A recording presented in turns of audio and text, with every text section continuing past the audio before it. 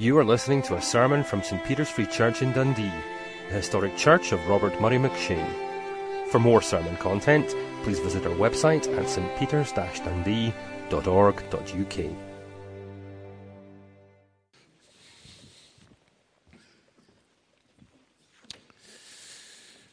Well, we are continuing our studies in Paul's letter to the Philippians, and if you're using the church Bible, the passage is on page 1179.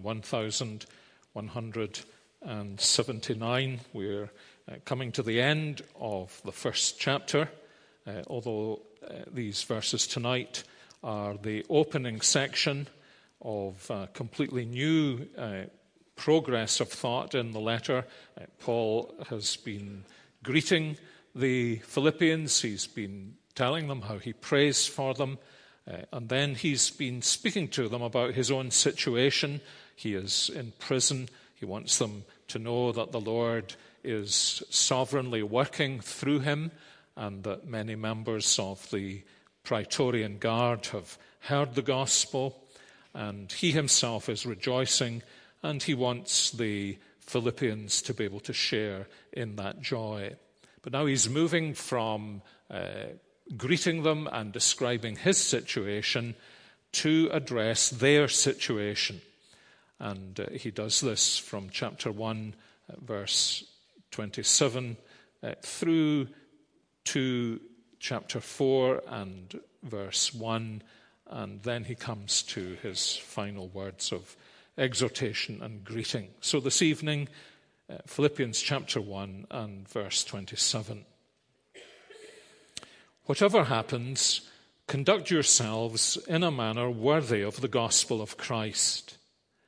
Then, whether I come and see you or only hear about you, in my absence, I will know that you stand firm in one spirit, contending as one man for the faith of the gospel, without being frightened in any way by those who oppose you. This is a sign to them that they will be destroyed, but that you will be saved, and that by God. For it has been granted to you on behalf of Christ not only to believe on him, but also to suffer for him, since you are going through the same struggle you saw I had, and now hear that I still have. A number of years ago, I'm not a sightseer. I've been many places, but I see conference rooms, prayer meetings, beds in hotels, churches, and airplanes, and I tend not to sightsee. But a number of years ago, I gave in to an invitation to go to Israel. I'd had invitations before, but I'm not a sightseer, and so I didn't go. But this was an invitation to speak at a conference. And so that meant flights, hotels, prayer meetings, conferences, another flight, and home. But on this occasion, I had an enormous privilege. A man who was at the conference offered to take me on a day tour of the great archaeological sites in Israel. And he happened to work for the government department that oversaw all the sites from antiquity in Israel. In fact, he was the man who, if you were building a new house and they dug up a bone or something that looked old, then he had to be called, and he could come along and say to the builders, that's it for the next 18 months.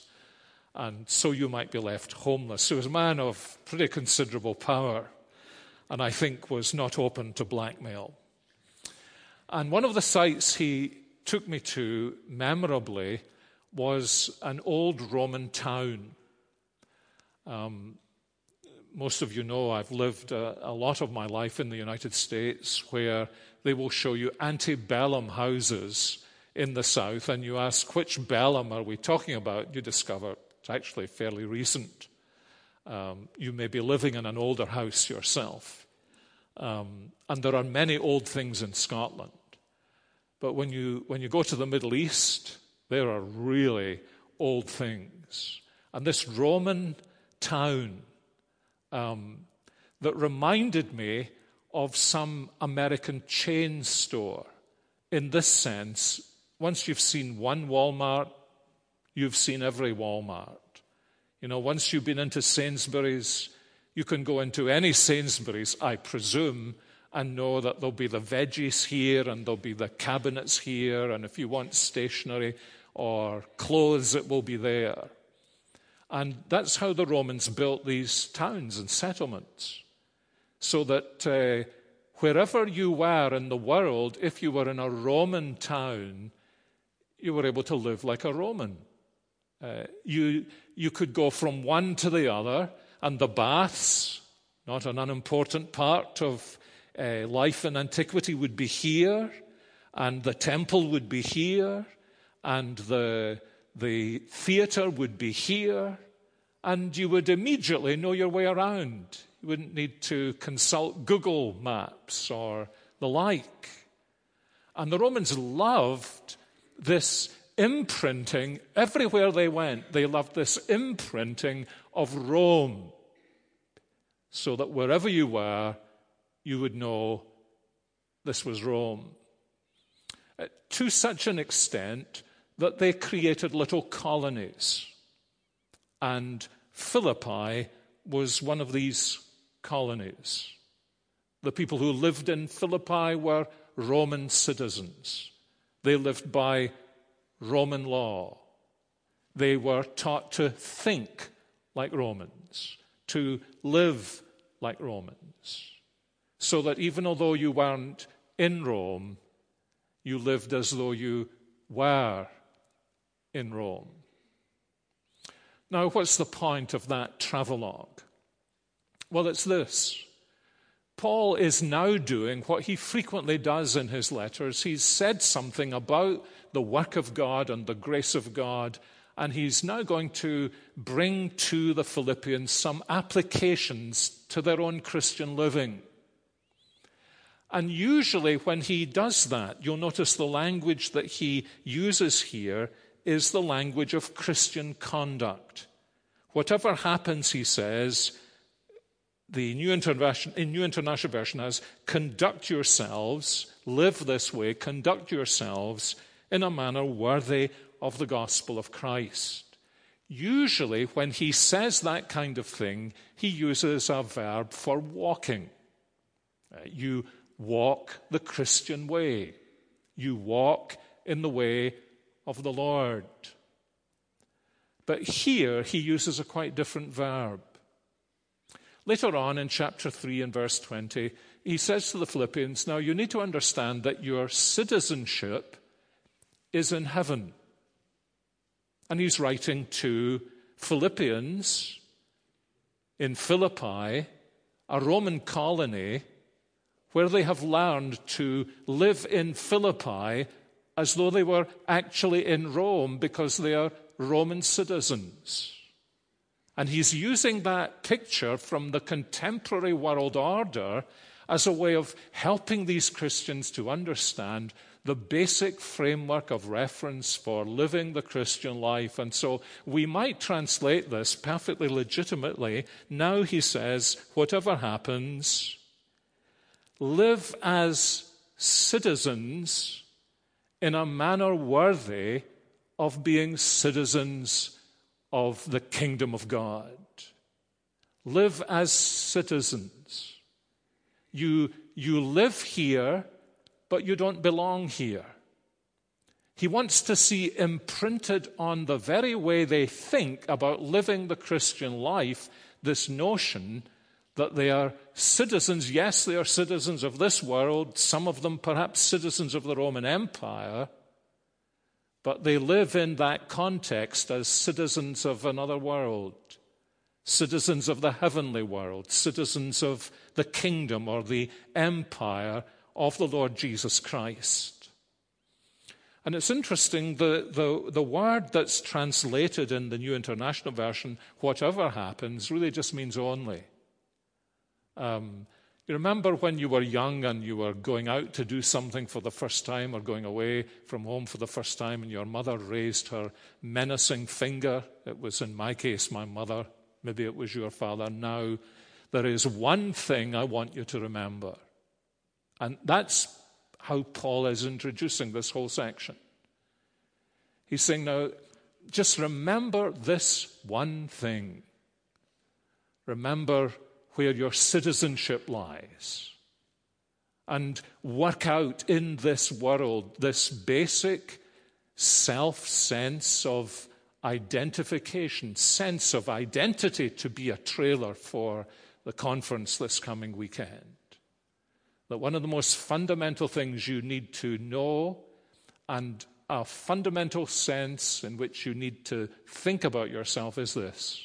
As a Christian, yes, in one sense, I'm a citizen of the United Kingdom, but my most fundamental citizenship is not here. My most fundamental, basic citizenship as a Christian, my basic identity as a Christian is no longer that I'm Scottish or English or American or Greek or whatever. My most basic identity, the most fundamental way I think about myself, is that I am a citizen of the kingdom of the Lord Jesus Christ. That's a given to us as Christians. And it's hugely important. It's always been hugely important. It's incredibly important today. I presume the reason why our conference this weekend is on identity, because that is one of the great crises, social and moral crises of the times in which we're living. And the reason for that is when you remove God from the scene, you remove the notion that has governed so much of Western civilization from the scene, that we are made as the image of God. And if people no longer think of themselves as the image of God, what do they need to do? At the end of the day, they're just a bundle of biological phenomena, and they need to create their own identity. They need to choose their own identity. They need to find their own identity. They are, in that sense, lost and seeking an identity, and you see that everywhere. Even in the beautiful world of classic FM, where nothing ever goes wrong and you never hear any ugly music, they are running an advert for Dove at the moment. And the tagline in the advert for Dove is, "Be your beautiful self." Now, why is it that some of the most beautiful people in the world still get plastic surgery and do Botox or, whatever else, and have their teeth straightened? Because even the most beautiful people in the world, when they look in the mirror, realize they're not, at the end of the day, so beautiful after all. So what if I'm not beautiful? What's the point of Dove or anyone else saying to me, "Be your beautiful self"?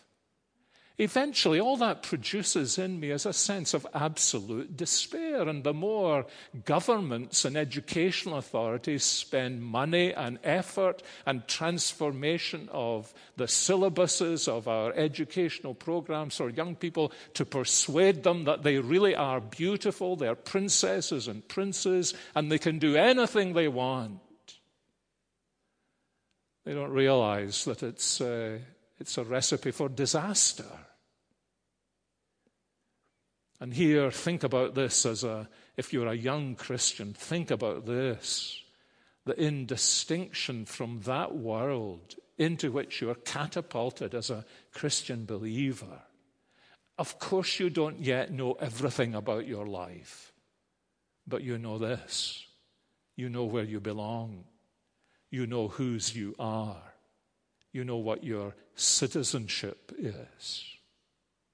And so this is picture language that Paul is implanting in the minds of these Philippians, drawing it from something that they're very familiar with. And he's saying, now, think about your Christian life that way.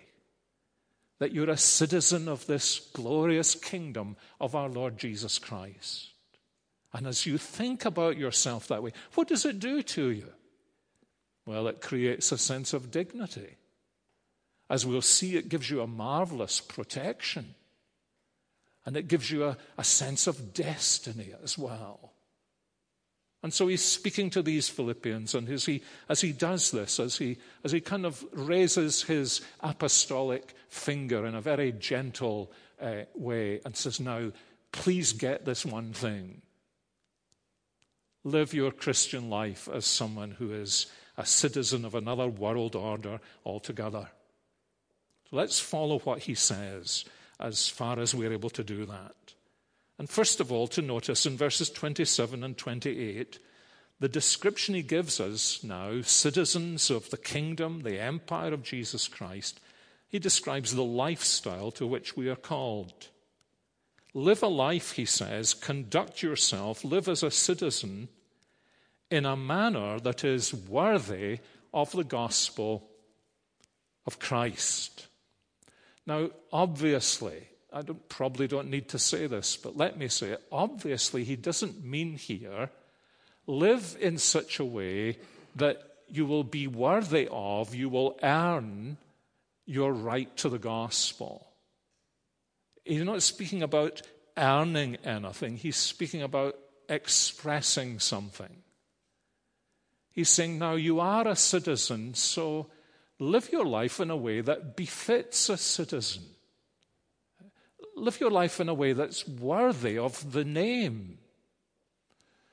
I remember hearing that there was an occasion when the royal chaplain in Buckingham Palace years and years ago saw the mother of the two royal princesses seeing them off in a car to obviously go to a party, and she raised the royal finger and she said, now remember, girls, royal princesses, royal manners. Remember who you are. And this essentially is all that Paul is saying to them. Remember who you are. But we should notice that he's, in this context especially, he's saying it to them as a group, not just as isolated individuals.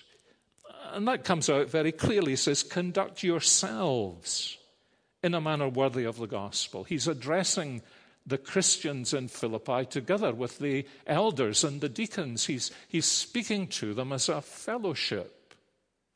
So that, as it were, when they went out, they didn't go home silently and say, I need to work that out. They looked at each other and said, how do we do this? How will we help one another to do this? So this is a we thing. This is for us together to conduct ourselves in a manner worthy of the gospel. And where does he place his emphasis? Well, we'll have to return to this later on in our studies in Philippians. But he places emphasis here by urging them to stand together, to fight together, and to resist intimidation together. So he says, I want to know that you stand firm in one spirit, that you contend as one man for the faith of the gospel, and that you're not frightened in any way by those who oppose you. Now, what's the point of this emphasis here? Well, it is, of course, that the kingdom of God, the city of God in Philippi, right from the very start, has been under attack. Remember the story in Acts chapter 16, the hostility to the proclamation of the gospel, the hostility to what the Apostle Paul did in the exorcism of the slave girl, the hostility to the events that surrounded the conversion of the jailer, and the way he was hustled out of town, the way he was beaten up, despite the fact that he was a Roman citizen in a Roman colony. And that's not just like an individual thing for the Apostle Paul. Paul realizes that it's been this way since the promise of Genesis 3:15, isn't it? God places enmity between the seed of the woman, ultimately fulfilled in Christ and then in the church, and the seed of the serpent. And that's the context. Remember how Jesus puts it? This is surely applicable to what happened in Philippi. I will build my church, and the gates of hell will seek to overthrow it, but they'll not be able to prevail. What's he saying? He's saying that Jesus builds his kingdom in the midst of enemy-occupied territory. And the more fully he builds that kingdom, the more clearly that kingdom is going to come under attack. So what's important when the kingdom comes under attack? Or to put it just in terms of this letter, or St. Peter's. What's important for us as a church if the gospel comes under attack? If in some ways we experience St. Peter's coming under attack, either as a congregation or through specific individuals, which is usually the way. What's important? Well, what's important here, says Paul, is our unity, our fellowship with one another. And so he says, I want you to stand together. I want you to contend for the gospel as though you were one man. And I want you to resist intimidation. What's to me very interesting about this is that in some ways these three exhortations reflect the three ways in which the early church in Acts chapters 3 through 6 came under attack. Intimidation, in which the church stood as one and were united all together in prayer. And then the efforts of the enemy to divide over the mercy ministry, the potential division between the Greek speakers and the Hebrew speakers, and the potential to divide over the position that was sought by Ananias and Sapphira. And what Paul is saying here is the church is strong only when our fellowship is both consistent and sweet. Remember how Paul says we need to take the shield of faith. And the noun he uses there, the noun is the noun, I don't know, in Sunday school, you maybe see the Roman soldier with his little shield. That's not the shield at all. Those of you who have seen Gladiator, mentally raise your hand if you've seen Gladiator. Remember the opening sequence? Remember these huge shields? This shield, the word that's used for the shield is related to the word for a door. It was almost 5 feet high, and it worked only because the soldiers huddled together and put up their shields so that these flaming darts would be extinguished against the wet cloth or skin that was on the door shield. And that's a similar picture Paul is drawing here. That the unity of the church is tremendously important. It's not only beautiful, but it's important. In fact, it's because it's so beautiful that it is often so frequently under attack. Isn't that true? What is it that Satan attacks in so many churches? It's the unity of the fellowship. Why? Because actually it is so easy. Most of us here look like human beings. We've been in families, some of us in big families, and we know the joy of a day out can be spoiled by one mumbling, miserable, complaining child who doesn't want to play. And it's the same in the church. It just takes one miserable, moaning member of the church. That's apt alliterations, artful aid that has just come to me in the moment. one miserable moaning member, nya, nya, nya, to spoil everybody's fun in serving Christ. Do you wonder why that happens so often? It's because the gates of hell seek to prevail. And why is that so significant? Well, it's related, isn't it, to Jesus' prayer in John 17. In John 17, towards the end, verses 20 to 23, when Jesus' prayer now focuses on us, he's prayed for himself, he's prayed for the apostles and his contemporaries, and now he's praying for the whole future church. What does he pray for the whole future church? That we will be one. Why does he pray that we will be one? I don't think he's speaking about some formal unity of all having the same kind of buildings, all using the same liturgy, all dressing the same way, all using the same language in our worship. But the spiritual reality of the unity of our fellowship, why is that so important to him?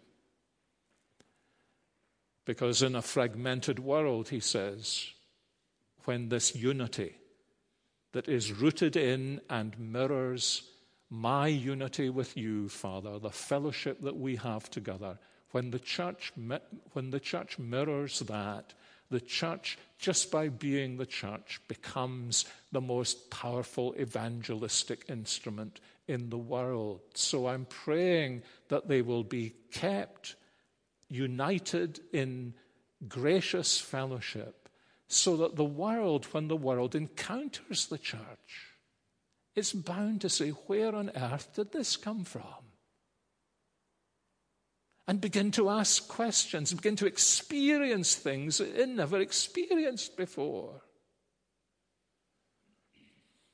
David Ellis won't mind me saying, I don't think, that if you were a non-Christian and you were here on Thursday afternoon, you would have experienced things in all likelihood you had never seen before anywhere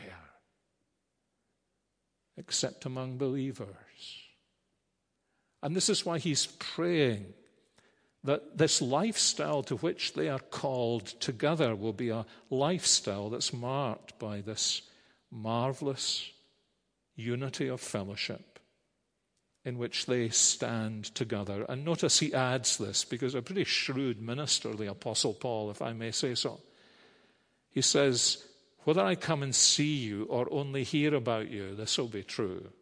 You know, when the cat's away, even if the cat wore a dog collar, when the cat's away, you know.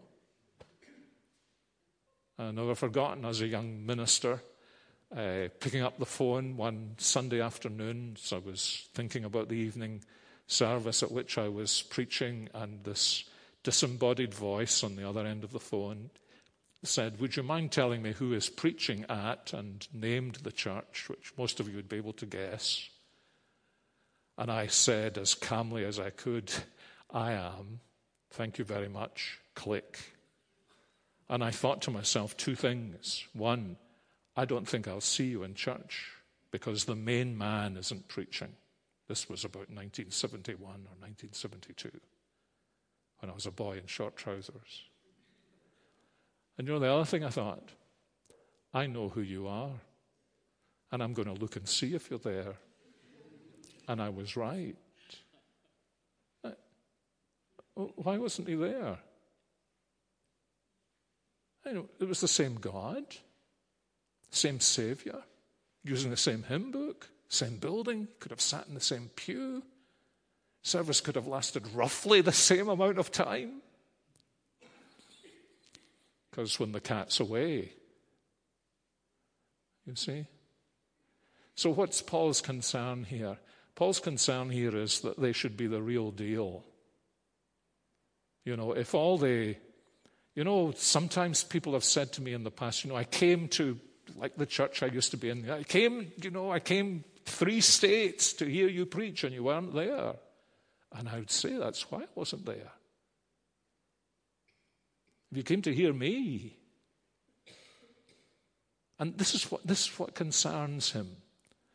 That even when he's removed from the scene, the reality of their unity should be observably a reality that comes from the Lord Jesus himself, and not because they've had the Apostle Paul with them. For ministers, the lovely thing in some respects could be a danger sign to hear when you come back from wherever that the church didn't miss you as much as we thought we would, because of the presence of Jesus Christ in the midst of his people. So this is the lifestyle to which they're called, a wonderful lifestyle of unity. And he says, so, my friends, he says, verse 28, he says, don't be intimidated, don't be frightened in any way by those who oppose you. The language he uses here is of being startled, like a horse being startled.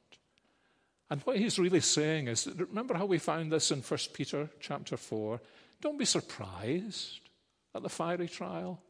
That's what the enemy wants. Oh, you never thought we were so big and so strong and so powerful, and we can do you down.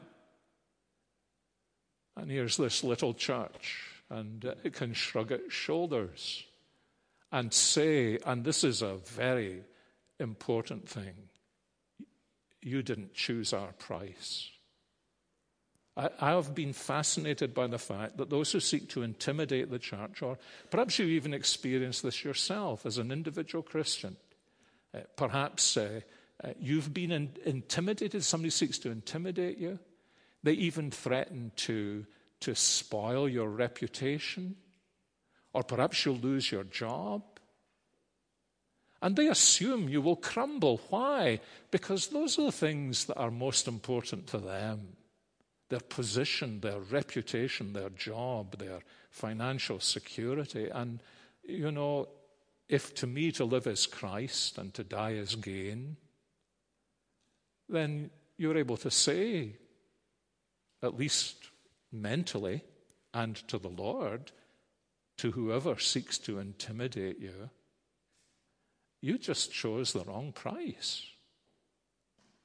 You chose entirely the wrong price. You don't think that intimidates me, do you? If to me to live is Christ and to die would be gain. You see the freedom that this provides for Christian believers. Well, let's look at the second thing that Paul mentions, and we can do this fairly quickly, I think. He speaks about the lifestyle to which they're called, and then he explains to them the significance of the situation they're in. And this is so interesting. Look at what he says in the middle of verse 28. He says, I want you to do this without being frightened in any way by those who oppose you. This is a sign to them that they will be destroyed, but that you will be saved, and that by God. Isn't this interesting? You think, where did Paul get this? He's saying when this happens, when the church is living in this gracious fellowship, shoulder to shoulder, contending for the gospel as one, in the love of the Holy Spirit, then that serves as a sign. And it serves a sign, he says, first of all, to the unbelievers who seek to intimidate you. What's it a sign of? He says it's a sign of their destruction. Why is it a sign of their destruction? Well, he doesn't explain. Wish he did. But probably for this reason. That by these tactics, they've been able to destroy anybody else who got in their way. So why is it that they're not able to destroy you?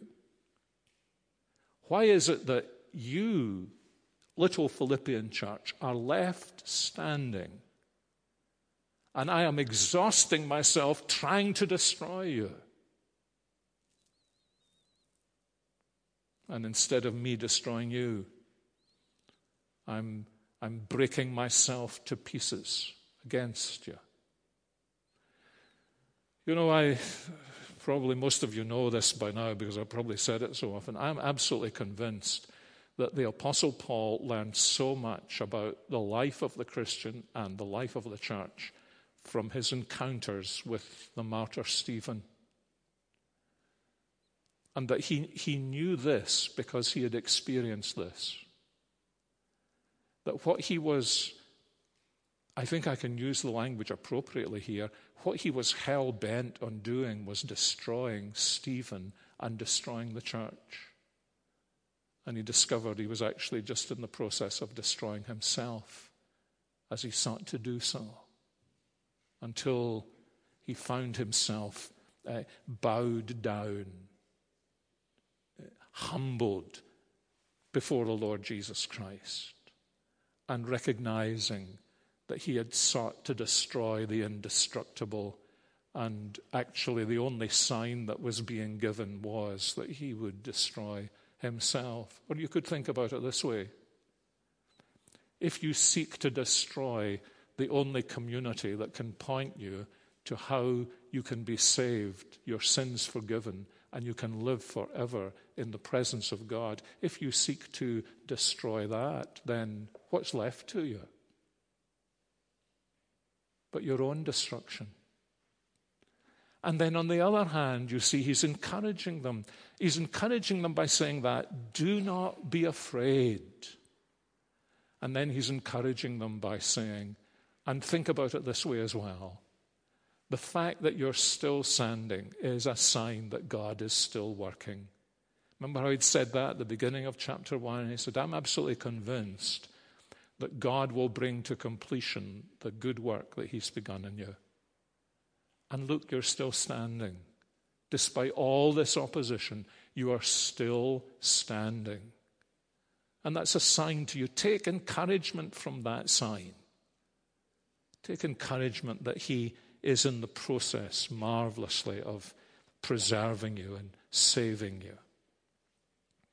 So he's calling them to this lifestyle of citizens. He's explaining to them the significance of their faithfulness. And then in the last couple of verses, he's describing for them the fellowship in which they share as they go through difficult experiences. He says, this is a sign to you that you will be saved, and that by God. And then verse 28, for it has been granted to you on behalf of Christ, not only to believe into Christ, into him, but also to suffer for him.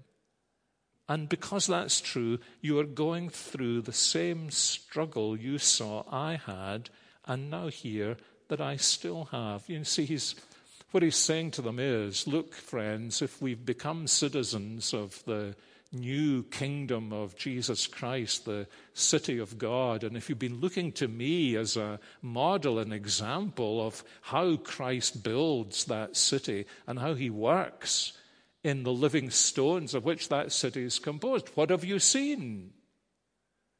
Well, you've seen struggle and pain and challenge. You've seen people seeking to intimidate me. You've seen people seeking to destroy me.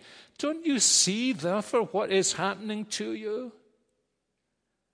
That you are being called to share in that same fellowship that characterizes those who are citizens of the kingdom of God. And don't you see this, he says? How did your faith come about in the first place? Lydia, Lydia, the first convert. Lydia, were you sitting at the riverside there thinking, I think today I should trust in Jesus Christ? I wonder if there's anyone around here who can tell me about Jesus Christ. No, you weren't thinking that at all. But then God sent this little disciple band. Paul came. And Paul spoke to you about Christ, and the Lord opened your heart. And then the nameless girl who had been so abused by these wicked men, you knew absolutely nothing about the Lord Jesus. And then as these events unfolded, I exorcised those demons and I set you free from these wicked men. It was the Lord who did that. And you, Philippian jailer, the last thing in your mind as you locked the door and threw us into the prison and heard us singing at midnight, last thing in your mind is, I think I need to get my Bible out and start reading it. It was the Lord who did it. It was the Lord who brought you to faith. Now, it wasn't the Lord who believed. It was you who believed, but it was the Lord who brought you to faith, opened your eyes, softened your heart, moved your will to ask, what must I do to be saved? And you came to believe in the Lord Jesus Christ and you were saved. That's what was described in Acts chapter 16. It's as though he's saying, that's what Luke described there. He says, I want you to understand that if your salvation is a gracious gift of God that he has overseen in his sovereign providence, so is your suffering. He doesn't do the suffering for you any more than he did the believing for you. But he does the work in you, and he provides the circumstances around you that will lead you through suffering. Lead you through suffering into fellowship with me. And as he's later going to say in chapter 3, lead you through suffering into the fellowship of the sufferings of Jesus Christ, so that you will be shaped more and more into his likeness and into his image. And you notice where he stresses, this is so interesting in verse 29. He says, it has been granted to you. I find this fascinating. Now, he could have said, it's been granted to you to suffer. And that would have been completely true. You know, nobody would have been able to stand up and say, Paul, you lose a point in your exam here for bad theology. No, you have been granted this by a gracious God that you would be taken through suffering. But then notice what he squeezes into the middle. It's been granted to you on behalf of Christ, not only to believe in Christ, but also to suffer for Christ. And if you just stare at that verse for a little while, something will happen. You'll begin to see that the word suffer gets smaller and smaller. I'm speaking metaphorically. Those of you who are puzzled by this. And the name of Jesus gets bigger and bigger. He mentions suffering once, but he refers to Christ 3 times. And you see what he's doing. You see how his teaching is shaping them subliminally to think in a particular way. Not so much to focus on suffering. You know it's possible to do that, to focus on suffering. The more we focus on suffering, the more we get lost in our suffering. The more our suffering produces suffering. The more our suffering is a mystery. He's saying, put your suffering, put it into the context of Jesus Christ, the great sufferer, the suffering servant, who suffered for your salvation. See it connected to Jesus. See that you're able to say, Lord Jesus, the reason for this in my life is because I belong to you and I belong to your people. You see what encouragement that is?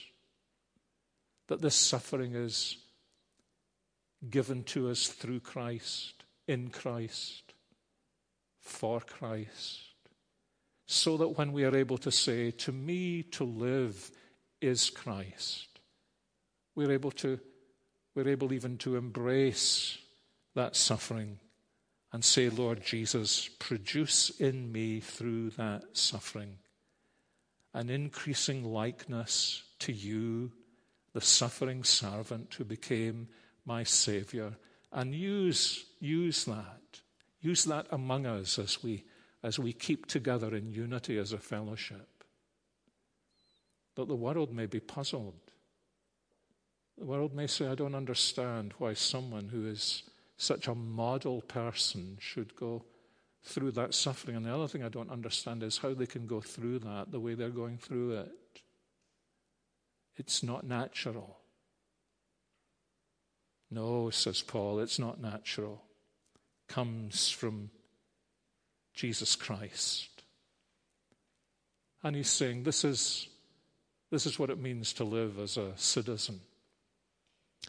I'm to start reading the trilogy by Richard Harris on Cicero, the great Roman orator. Series of 3 novels that some of you may have read. Don't spoil volumes 2 and 3 for me, but it reminded me of secondary school Latin. and learning as a 12-year-old boy the names of all the different togas. Some of you have to suffer that. The togas the Romans wore. When you see these, Caesar and all the rest of these funny garments, apparently quite uncomfortable garments. And there was a whole range of different togas. If I remember rightly, there was the toga virilis, which you were allowed to wear once you were a young man. And there was the toga praetexta, which you could wear when you became somebody around town. And there was the toga candida, the white toga, that you wore when you were a candidate for political office. And there was the toga paeta, which you wore alone when you were a Roman general and you were given a triumph to ride into Rome in triumph with all the booty ahead of you. And they stuck a slave in the chariot with you who kept saying, homo es, remember you're just a man. All these different togas. And when I came to the end of this, I thought, and yes, if we are citizens in the empire of Jesus Christ, then we wear the toga Christi, the toga of Christ. And it means that we're united in the fellowship of his people, the unity for which he prayed. And it means that we're also united with his people, with the apostle and with himself in this mysterious way in which he uses sufferings in our lives not only to sanctify us, but to make us fruitful. And so you see, there are this empire in which we are citizens has its own laws, its own principles. And when we put on the toga of Jesus Christ, everything becomes different. And we're reminded every single day of who we really are, what our deepest identity is. To be able to say, I am a Roman citizen. For some of us to be able to say, I am Scottish. I was asked once by the president of the seminary in which I taught, have you become an American citizen yet? And I tried to control my emotions and quietly said no. And he dared to say, why not? And the answer came out. Because I'm Scottish. It really does make a difference. But this really makes a difference, doesn't it? To say, I'm Christ's. And it means in the midst of all the confusion, you know who you are. You know whose you are. You know whose people you belong to. And you know that he is working in your life the way he worked in their life. The way he always works to make us more and more like Jesus. Well, let's seek tomorrow when we wake up in the morning, if we can remember, to say, what will I wear today? The toga Christi. I'm his. Heavenly Father, we thank you for the wonder of your word. We thank you for the pleasures of studying it. We confess how much we feel we only scrape the surface of it, and that there is still so much more for us to learn. But you see our capacity. We can only take in so much. And we thank you for what you do teach us, and whatever you have been teaching us, what bits of this exposition you have specially shaped for my life, as together we've listened to it. We pray that it may be, as these words originally were, means of huge encouragement to us to live more and more for our Saviour, Jesus Christ, who lived and died and rose again and now reigns in heaven for our salvation. Hear us, we pray, in his name. Amen.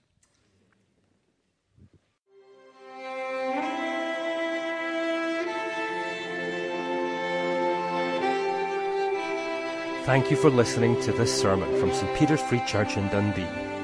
If you found this sermon has been helpful to you, please help us to continue building up and assisting the people of God.